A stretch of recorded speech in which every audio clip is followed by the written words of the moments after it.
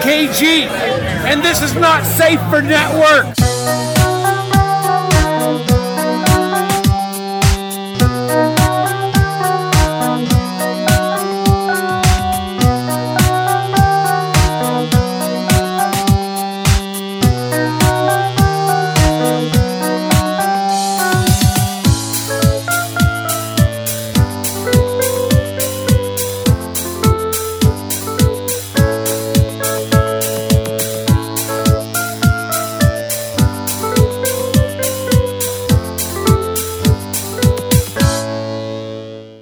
Hey, Biggs here. As you can hear, my voice is pretty thrashed, so we're not doing the normal podcast this week. I didn't want to give anything to Brandon and make this a global phenomenon a la Dawn of the Planet of the Apes. So I am just going to put up a little short episode that I did with Aaron Donaldson. This was actually recorded back in May of last year. So we talk about some key differences between Star Wars and Star Trek. So keep in mind that when we don't talk about The Last Jedi and what little we talk about with Star Trek Discovery, like we have no idea what's going to happen with these. So yeah, just keep that in mind and try and enjoy it. And we will be back to normal show next week where we will definitely talk about Black Panther. Spoiler alert, I fucking love it. How you doing, Aaron? Hey, how's it going? Here I am. Woohoo. Just like that. Poof. So we just did an alien movie project for Star Trek II Wrath of Khan. And I wanted to talk to you about a couple of things because I love this movie. And I wanted to explore it a little bit deeper and call you out on a few things too. I gave it a hard meh. That's what I said. know you did. And I even said, like Big said, this was one of the best ones. And meh. So yeah, fair point. Let's do it. I'm excited. Okay. So the first thing, and I just want to make a statement before I get into this, but I didn't realize how big of a Star Trek nerd I was until I heard you talking about it. Because there's like this thing when somebody like messes up something, it just gets your dander up, and then I'm like, it just makes you really mad. And it reminds me of when I get Harry Potter people really upset about stuff. Yes, because I've like sort of seen some of them, so I don't know what I'm talking about, and so I can just. It's fun to do on purpose. I will often do it on purpose. I like to do this with baseball fans where I'll talk about like old baseball stuff that's just not real. And then they'll get really mad and I'll be like, well, you clearly don't know what you're talking about. And it just really pisses them off because baseball people have to be right about like history and stuff. And so if you want to, it's kind of like, using Star Wars references with Star Trek people. I get it. That's not what's happening here, I don't think. I don't think we got anything wrong on purpose. What did I do? Well, there's a couple of things, but the one thing I just wanted to point out really fast was like, here's the you list. were talking about Bones, basically, McCoy. Yes. Like getting the earworm and like captaining that little ship. That was Chekhov, dude, the Russian guy. Okay. And I wouldn't have said anything except for you mentioned it like 3 times in the episode. I did. I really said it like at least 3 times. Yeah, okay. I think I might have read the IMDb synopsis and just like launched off of my vague recollection of that. I don't really know any of the people. Yeah. I know Kirk and Spock. Yeah. No, fair enough. That's what most people know, too. And Sulu. Everybody knows Sulu because George Takei is awesome. Yeah. But that's it. Okay, so the other thing I was going to say, and we talked a little bit via text message, but you were talking about some of the emotional side of Star Trek, talking about Vulcans and such. And so the interesting thing about these movies is Spock actually, because you talked about how it's like a negative thing towards women. But what I think is kind of interesting, if you pay attention to the movies and at least like watch them as a whole rather than maybe just one of the parts, but Spock is actually opening up emotionally. So in the show, he's always talking about this isn't logical, that isn't logical. Like nobody trusts him on the ship. Right. Nobody really likes Spock. Like because of the movies, people remember it wrong and they always think like Kirk and Bones and Spock are like friends, but they're not. Nobody trusts Spock. Nobody trusts Spock even a little. Like it's very much he is the other on the ship. Not even Kirk? Not even Kirk Kirk. doesn't, No, like- definitely not Kirk. Like Interesting. Spock has See, I don't even know what I'm Spock has like taken command from Kirk so many times in the show. Like the crew is turned against Spock so many times. The Doctor is throwing out like all sorts of like basically he's like being racist to Spock all the time. Right. Like, but literally race, right? Like literally an alien Right. race. Right. But in the Right. movies, they're friends because they have this long relationship. And not only are they friends, but like Spock starts to lie. That's like a big thing for him is like, and they really start to explore that a little bit in part 2 when he's having that small little exchange with Sarek. Uh-huh. But he's like starting to lie. And then in part 3, like, okay, so the biggest theme I think in part 2 is that it's basically the needs of the many outweigh the needs of the one, right? Right. Yeah, bunch of utilitarianism there. And you Yep. see that on both sides in a way. Like you see that on the Enterprise's side and how Spock sacrifices himself, like the good alien, like you said, right? But then Khan does not follow that.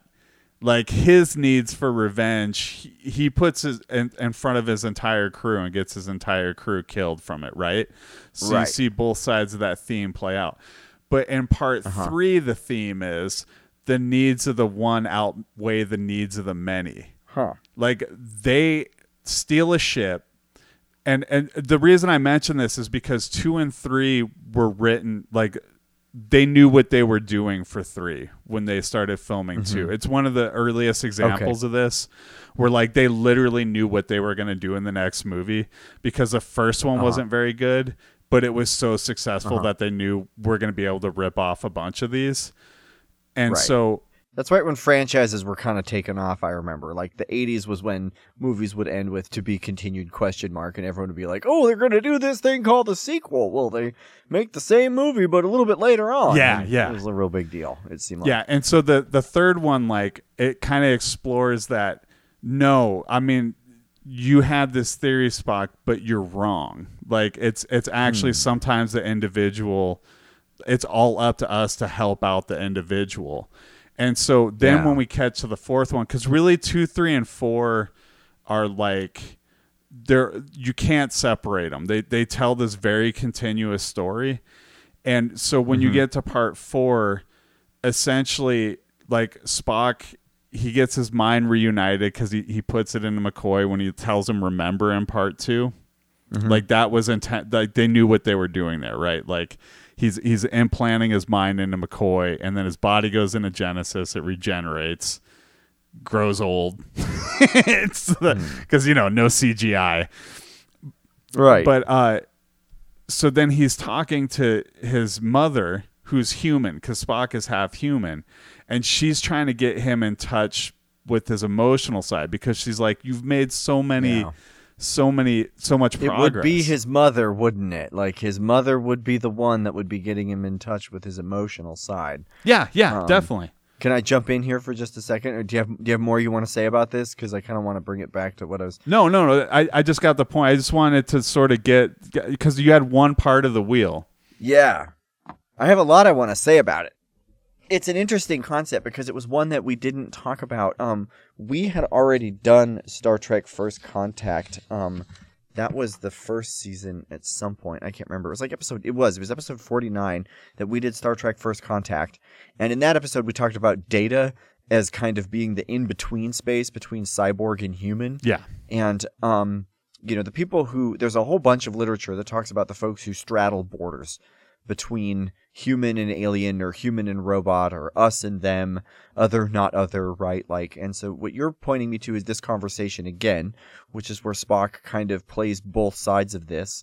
And what I was touching on in the episode about Wrath of Khan was some literature that I found in a book by a guy named Robert Burton, and I first found it on the Brain Science podcast, which is one of my favorite podcasts ever. Episode 41 and 42. I think she does charge some like 99 cents for an episode now or something, but it's totally worth it because you get like legitimate brain scientists talking about their books in really conversational ways. And in that, they were talking about how there's this old kind of echo of Enlightenment thinking, which is that we have to separate the body and emotion from reasoning. And the example that people use a lot is the Vulcan story, which is that they try to be, I guess, and I don't know, I'm way out of my depths here. I'm just reporting what I've read from these people kind of summarizing. So maybe it is kind of a crass overgeneralization. But the gist of it, as I understand it, is that this Vulcan race has a kind of commitment to an emotionless way of being, where we're going to try to get rid of our emotions and we're going to use pure reason. Yeah. Is that fair to say? Yeah, that's fair to say. I think I was telling you a little bit about this, but essentially the story that they use is that they were so angry and wrathful, right, that they like had to find a way to control their emotions. Interesting. Okay, so we could go on and on, and we did. We said you could have like a whole conversation about the political economy of what it means to be a Vulcan in Star Trek. And it's kind of, it at least echoes legacies of misogyny, like that kind of commitment right there, and this idea that it would be mom that would bring us back to our emotional center, and that he can be valuable for being emotional, but that pivots him and positions him as an outsider to his people who are not emotional, kind of harkens back to this very fundamental question, which is the one that Burton and more famously a guy named Antonio Damasio in a book called Descartes' Error really unsettles, which is this idea that we could even possibly reason without emotion. You cannot reason without emotion. The example that he gives, I think in the podcast, is like when you're at a grocery store and you're trying to decide, in my mind is like what kind of cereal you're going to get. There's no right answer here, right? There is no empirical, like logic will deduce that that all of the cereal is the same, and advertising people have decided to sell you different versions of cereal. And at some point you're going to be like, oh, I'll do this. Or it's like, what do you want for lunch today? This. That sounds good. And you get you get a yes moment, a feeling. Burton calls it a feeling of knowing. And it is an emotion. It's a feeling of conviction. It's a feeling of certainty. It's a feeling of familiarity, of kind of cognizant. We feel like we've made a choice. The feeling that you've made a choice is a feeling. This is really disturbing because it really begs questions of free choice itself. If we can really make choices when we don't even know if we're the ones making the choice. And so it's just kind of pushing back on. It wasn't so much saying that Spock is indicative of it as it was saying the kind of Vulcan myth that you could reason without emotion is itself inherently deeply flawed. Yeah. And it's flawed from a perspective that tends to position an excess of emotion. And in this instance, I said it's interesting because it's wrath. Yeah. Right? It's like we're not going to be misogynistic and say it's like too much of the emotions that we frequently ascribe to femininity in culture. Like you cry too much or you care too much or whatever. It's going to be we're too afraid of our own, masculine overtones of violence or something like that. And that's why we run away from it, right? But it's the same economy. It's the same value set when it comes to emotion. And in the scene in particular, it was like they were banishing humor. And I just remember saying something like, humor and logic, it's, humor is deeply logical and logic is deeply emotional. And you can't do either without your ability to have feelings. Yeah. So that's kind of my defense for what I said about Spock. I wasn't attacking you. I just wanted to explore it a little bit further. Something else that's interesting that I would kind of posit too is, so Star Trek changes over time. Uh-huh. Like what passed in the 60s didn't later pass in the 80s, and then certainly didn't pass in the 90s or not now. Right. Right. Basically have Star Wars now. Yeah, that's what I wanted to ask you is I've got a friend, Amanda Taylor. She's the one who joined me on That's Debatable to talk about Star Trek versus Star Wars. And she says they've just abandoned their legacy. They've abandoned their politics. It's not like individual stories of individual characters with different problems that have to be faced or whatever. It's more just like Star Wars. I think she was right when she said it, I do remember that episode, and I actually re-listened to that episode because it's a really good episode. I love that. It's one of my favorites, not to toot my own horn, but that was my favorite. That's debatable. Yeah, and it touches on two of my favorite things, Star Wars and Star Trek. And the sound politics part is my favorite, where we just go listening to all of the sounds from the different things. Like that was fun. So thanks to Matthew Campbell at We Had a Good Life for producing that one. Yeah, it was a great show. And but I would say that with Star Trek Beyond, they started to take, it's not totally what it used to be. There's still action movie elements, but it is very much like Simon Pegg wrote it. And you can tell there's an intention to pull it back to what Trek was, which is more cerebral. Like, I think that was always sort of the difference between Star Wars and Star Trek is Star Wars is like a fantasy kind of almost like fairy tale in space. It's swashbuckling. That's what they call it, like a pirate. Yes. Yeah. Well, there's an element of that, right? Like, because you have the swords and you have like Han Solo and things like that. But that's like one element of a fairy tale, right? Like, if you have that group of people, you always have the swashbuckler.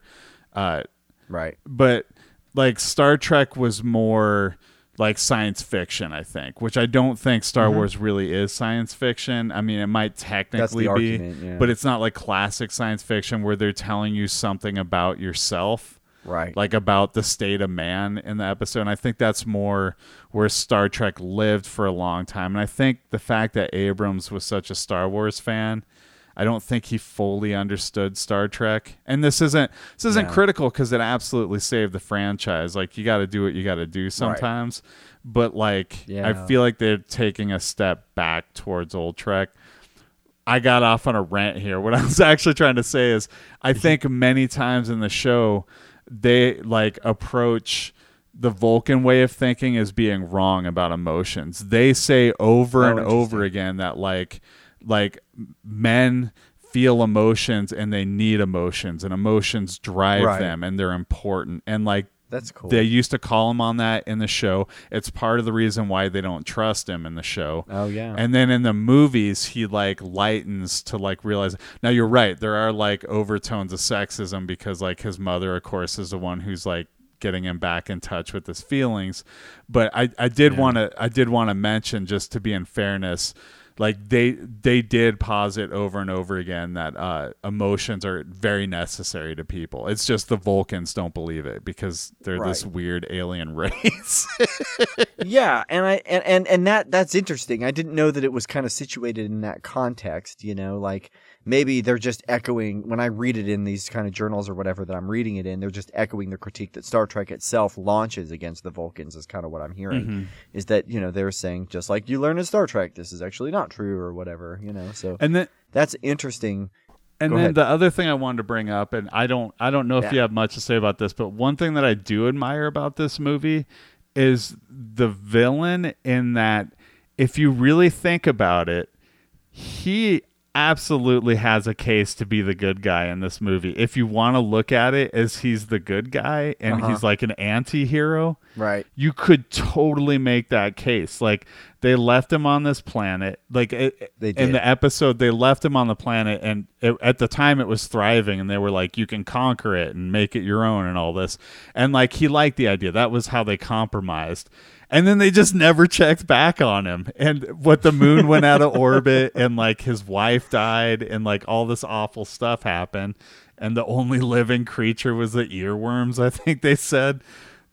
That's bad news. It's real bad news. And so he absolutely has a reason to be pissed. And I do appreciate that like they had both sides of the debate. And you don't see that very often. Like, if they told the story that way, I would agree with you. But I thought right away to the kind of sound politics moment that we had in that AMP episode, where we listened to the music that you heard when we were introduced to Khan, and even the way the guy says Khan, right? Like the way he says his name. Yeah. It's not exactly like this is a sympathetic character. No. You know, the music lays it on pretty thick. I would say that's the brilliance of the movie, is they set it up so that if you want to look at it from his eyes, you can, but everything in the movie is pulling you towards he's the villain. But if you want to step back and say, hold on a second, like, it is there.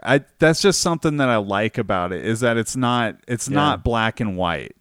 No. Like, and Star Wars That makes tends sense. to suffer from that. I think Rogue One Oh, took a step yeah. away from that a little bit, but they still have the evil Empire, and almost everybody in the Empire is evil. But I Right. do think they're starting to step towards Star Trek a little bit in that way too. Like Star Trek had many, many episodes where like you start to look at somebody as the enemy and you realize, no, they're not the enemy. They're just different. Like the Klingons are like the classic villain. Right. And then in the Next Generation, they're not. Right. Like they're just an uneasy ally. And Interesting. yeah. And so it's like, I kind of like that about Trek, and Star Wars is starting to do that too. Like, did you see Rogue One? Yes. Okay, so they have rebels who clearly aren't doing good things, and they make it very clear that like Diego Luna's character, like he straight up murders a guy at the beginning, and it's not okay. And like his whole thing with the Right. plans is just like he wants something good to come out of everything that he's done because he's done awful things. He's gonna kill Jyn Erso's dad. Like, just he's gonna kill her, right? And then you look at the bad guys. You have a pilot that defects from the Empire, and I think in Force Awakens as well. Like, just sees stuff and they sort of defect. I just sort of like that they're starting to like put a little bit of nuance into things. I don't like the black and white. Yeah, it's interesting because I can't remember where I saw it. It was some article that was like why we should worry about the gratuitous violence of Star Wars or something like that. And it's about just how disposable stormtroopers are. And there's another article about Star Wars and the myth of American violence and how Star Wars has always been really one-handed, heavy-handed in terms of like the darkness and the light and which side we're on. And you can blow up a whole planet of people as long as they're the bad people. But if you blow up the good planet, then everyone's sad or something like that. Right.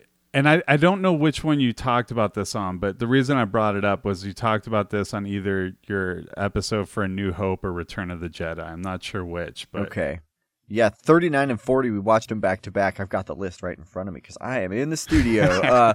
But it was, one of the other things that kind of dawned on me that I haven't really gotten a chance to talk about, and this is kind of interesting, is that it's like by having that, what was it, Finn? Is that the character that defects in...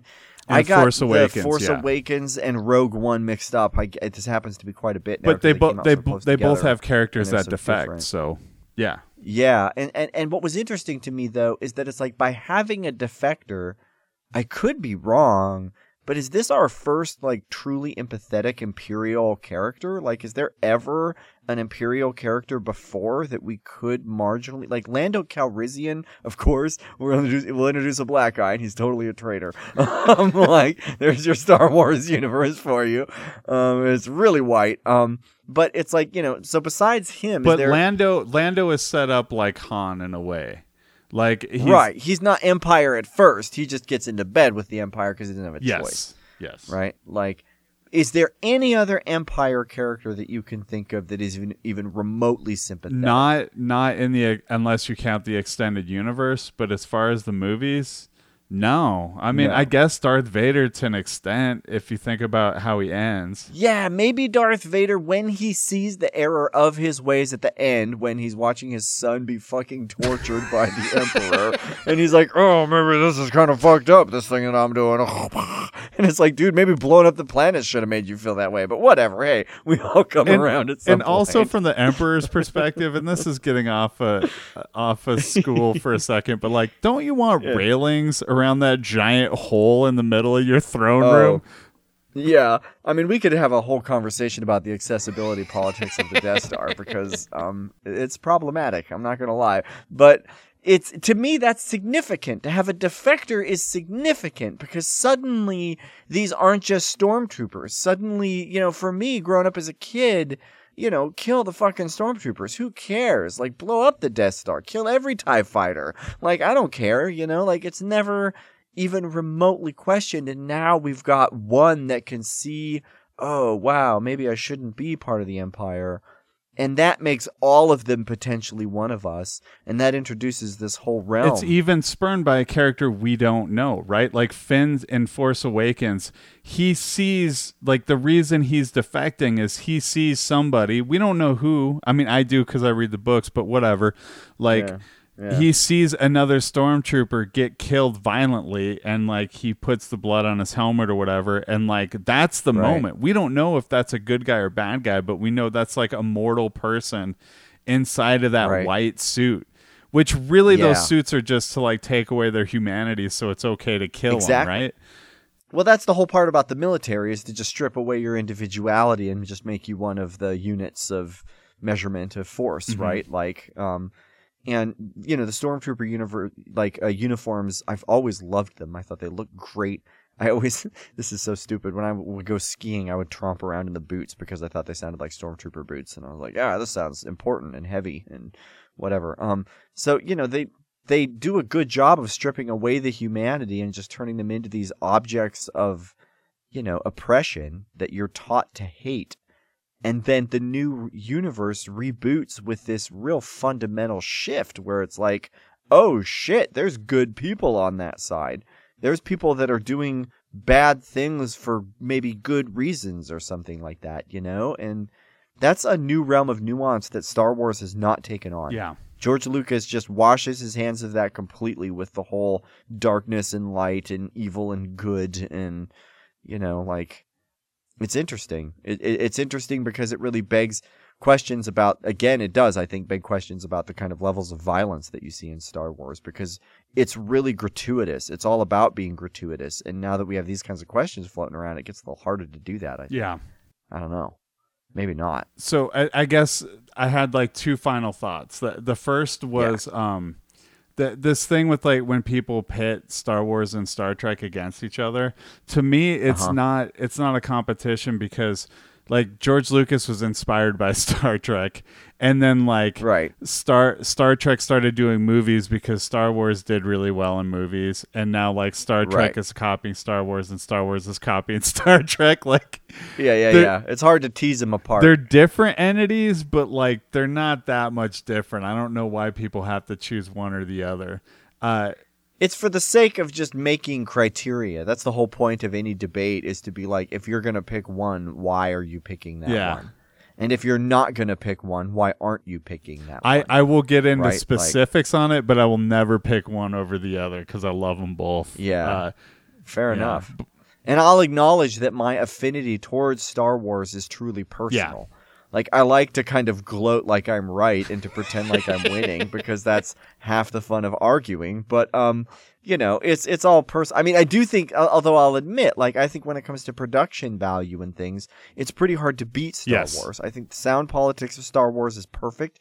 I think, and you know, you might have been the one that pointed this out to me, but someone did point out to me, like, it's really unfair to compare a feature-length film that gets released with someone like John, Williams doing the soundtrack to what is effectively a 1950s television show. Like, okay, that's a good point. Like, these two things are not in the same weight class up until a little bit later on in time. But you know, it's, to me, that was the key distinction, was that Star Wars felt real.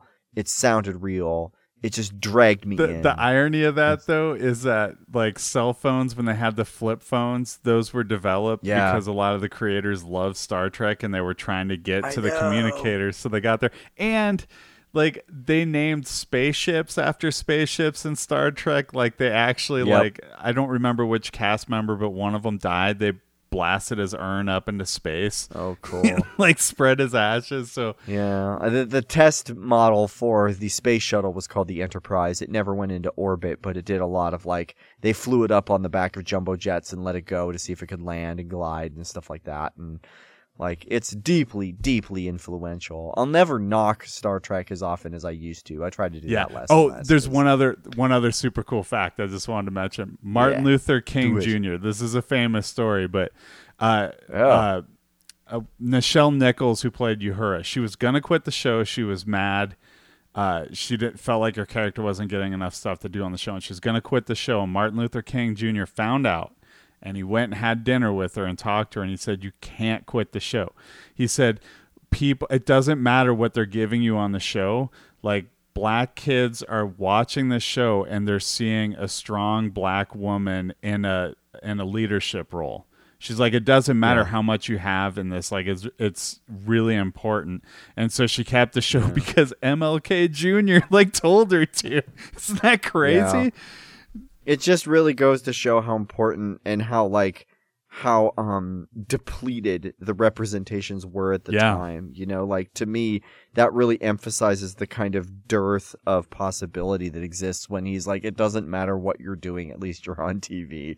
Like, we just need somebody there to give us an example. And I do think it matters. Like, I went from being really skeptical about this to, it's probably self-serving now that I teach this shit, but to being, really sympathetic to this idea that if you see people that look like you in the movies, you like feel ratified, you feel justified, you feel motivated to try to do those things. Like, if I see someone that looks like me doing something cool, I'm like, I could maybe do that or whatever. And the further that person is from you, the more alien it would seem, the more impossible it would seem, the more fanciful, I guess. I don't know. It's significant. Like, Star Trek is really significant for its politics, and Star Wars strikes out completely in this regard. Like, I'll concede that top to bottom. Yeah. For sure. Although I do think Princess Leia is pretty badass. Yeah, no, she is. Like, as a character, she's pretty cool. Yeah, and the Slave Leia thing is probably a misstep, but like at least they made her a general and like a powerful general. Yeah. Like, I feel like no misstep in the newest movie. Yeah, in terms of Princess Leia, but self-congratulating. But my favorite moment of the New Hope episode that we did on Alien Movie Project, it was 39, was where we compared Princess Leia comforting Luke Skywalker to what Ripley would do in Aliens, where it's like, yeah, my daughter like died when I fell asleep for 50 years, so I don't know what to tell you, guy.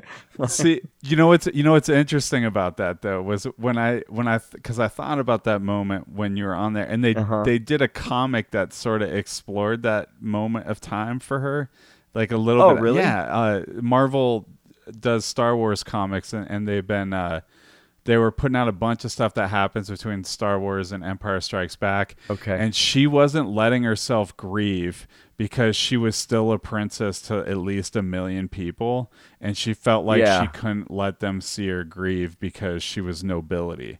And so that's partly why she was like comforting Luke, was like kind of stoicism deal. Exactly. there. Yeah. And so I thought that was kind of interesting because they're always trying to reverse engineer stuff, you know? Yeah.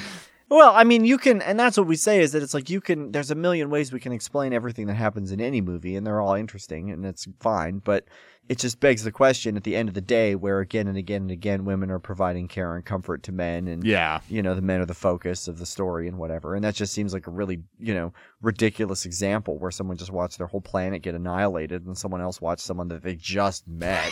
Like, he literally just met Ben Kenobi. He's like, I can't believe that he's gone. It's like, dude, you don't even know this guy. Like what are you talking about? He was a creepy old dude to you who was a legend. Right?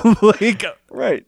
2 you days got knocked ago. unconscious and he found you in the desert. Like, I don't know what to say. Like, maybe you need to slow your roll when it comes to your attachment to people, because the universe is a big place and bad things happen all the time. Okay, so the last thing I have to bring up, and I would kick myself if I did not bring it up, but it makes me chuckle, is that in Wrath of Khan, you guys were kind of joking around like, I don't know whose fault the eugenics thing was. Was it the Federation? So it's technically our parents' fault. Oh. And what I mean by that is Khan is supposed to be an Indian leader who is part of this eugenic experiment in the 90s. Who then took over the earth along with all these other people, and then they like cast him out in a spaceship and deep cryogenic sleep until the Enterprise fumbled across them. So technically it's our parents' fault. Is what I was getting. I read something about him supposed to be an Indian. It's so like, here's my question. Are there any women in his crew? And if not, why? I don't remember if there's any women in his crew, but if there wasn't, it's because there's a woman on the crew who falls in love with him. And so that's sort of why they stop warring with the Enterprise, is she agrees, like she falls in love with him, so she agrees to go to the planet with him if he'll leave the Enterprise alone, basically. It's horribly sexist and racist that So like the answer is no, and that there is one woman who's basically the love anchor. right, and that's why he flips takes out the- in part 2 is because she's dead. Like ultimately, and they never checked Yeah. back up on him. So she's a disposable woman. That's a new term I've run into. A disposable woman is a woman in a movie that they're going to kill just to make the vengeance of the main character justified. And this happens a lot. yeah. This happens all of the time. And it's often dead mom. Disney is really guilty of this. That's another That's Debatable episode that I did where Julia Went came on and listed all of the Disney movies where mom dies. It's substantial. There's so many where it's either dead mom or dead parents, right? Like, so, yeah, Okay. pretty significant. Well, thank you for giving me a little bit of time. Yeah. I Hey, thanks really for having me. appreciate it, dude. And I just like, I love this movie so much. And I did have questions for you, and I sort of wanted, I wanted you to elaborate. So thank you so much for doing that. Yeah. And everybody, please check out this episode. AMP, I know, is going to be sporadic when it comes out. Yes, we're going to keep making new content, as you know, but it will not be weekly anymore. That is over. So. And we just did an episode of Real Roulette, which will technically be up on Thursday. yeah. And so I wanted to plug really quick because there is a connection between AMP and all this, right? Like we talk about Star Trek 2 a little bit in that, but what was something that I forgot to bring up in the episode is that Michael York, who we talked about in that episode, he is in what's going to be your next episode of AMP, Spaceballs.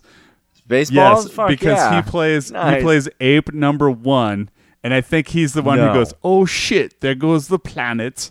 There goes the planet at the end. The rip on Planet of the Apes. Yeah, we're excited to do Spaceballs. We're excited for the rest of the show. Man, we really could not do any of it without you. Like, I will come on your show anytime, ever, because you're the one fucking sitting there trying to figure out where to get the audio files when I'm like, let's listen to this stupid fucking door sound that's like, 20 minutes for you digging that shit up and dropping it in there. So thank you, man. We'll come on anytime. Your listeners should definitely check out Alien Movie Project, but they should also keep listening to Montucky Skies, and I'll be back. We'll talk more about movies. You bet. Thanks, Aaron. Anytime. And take it easy.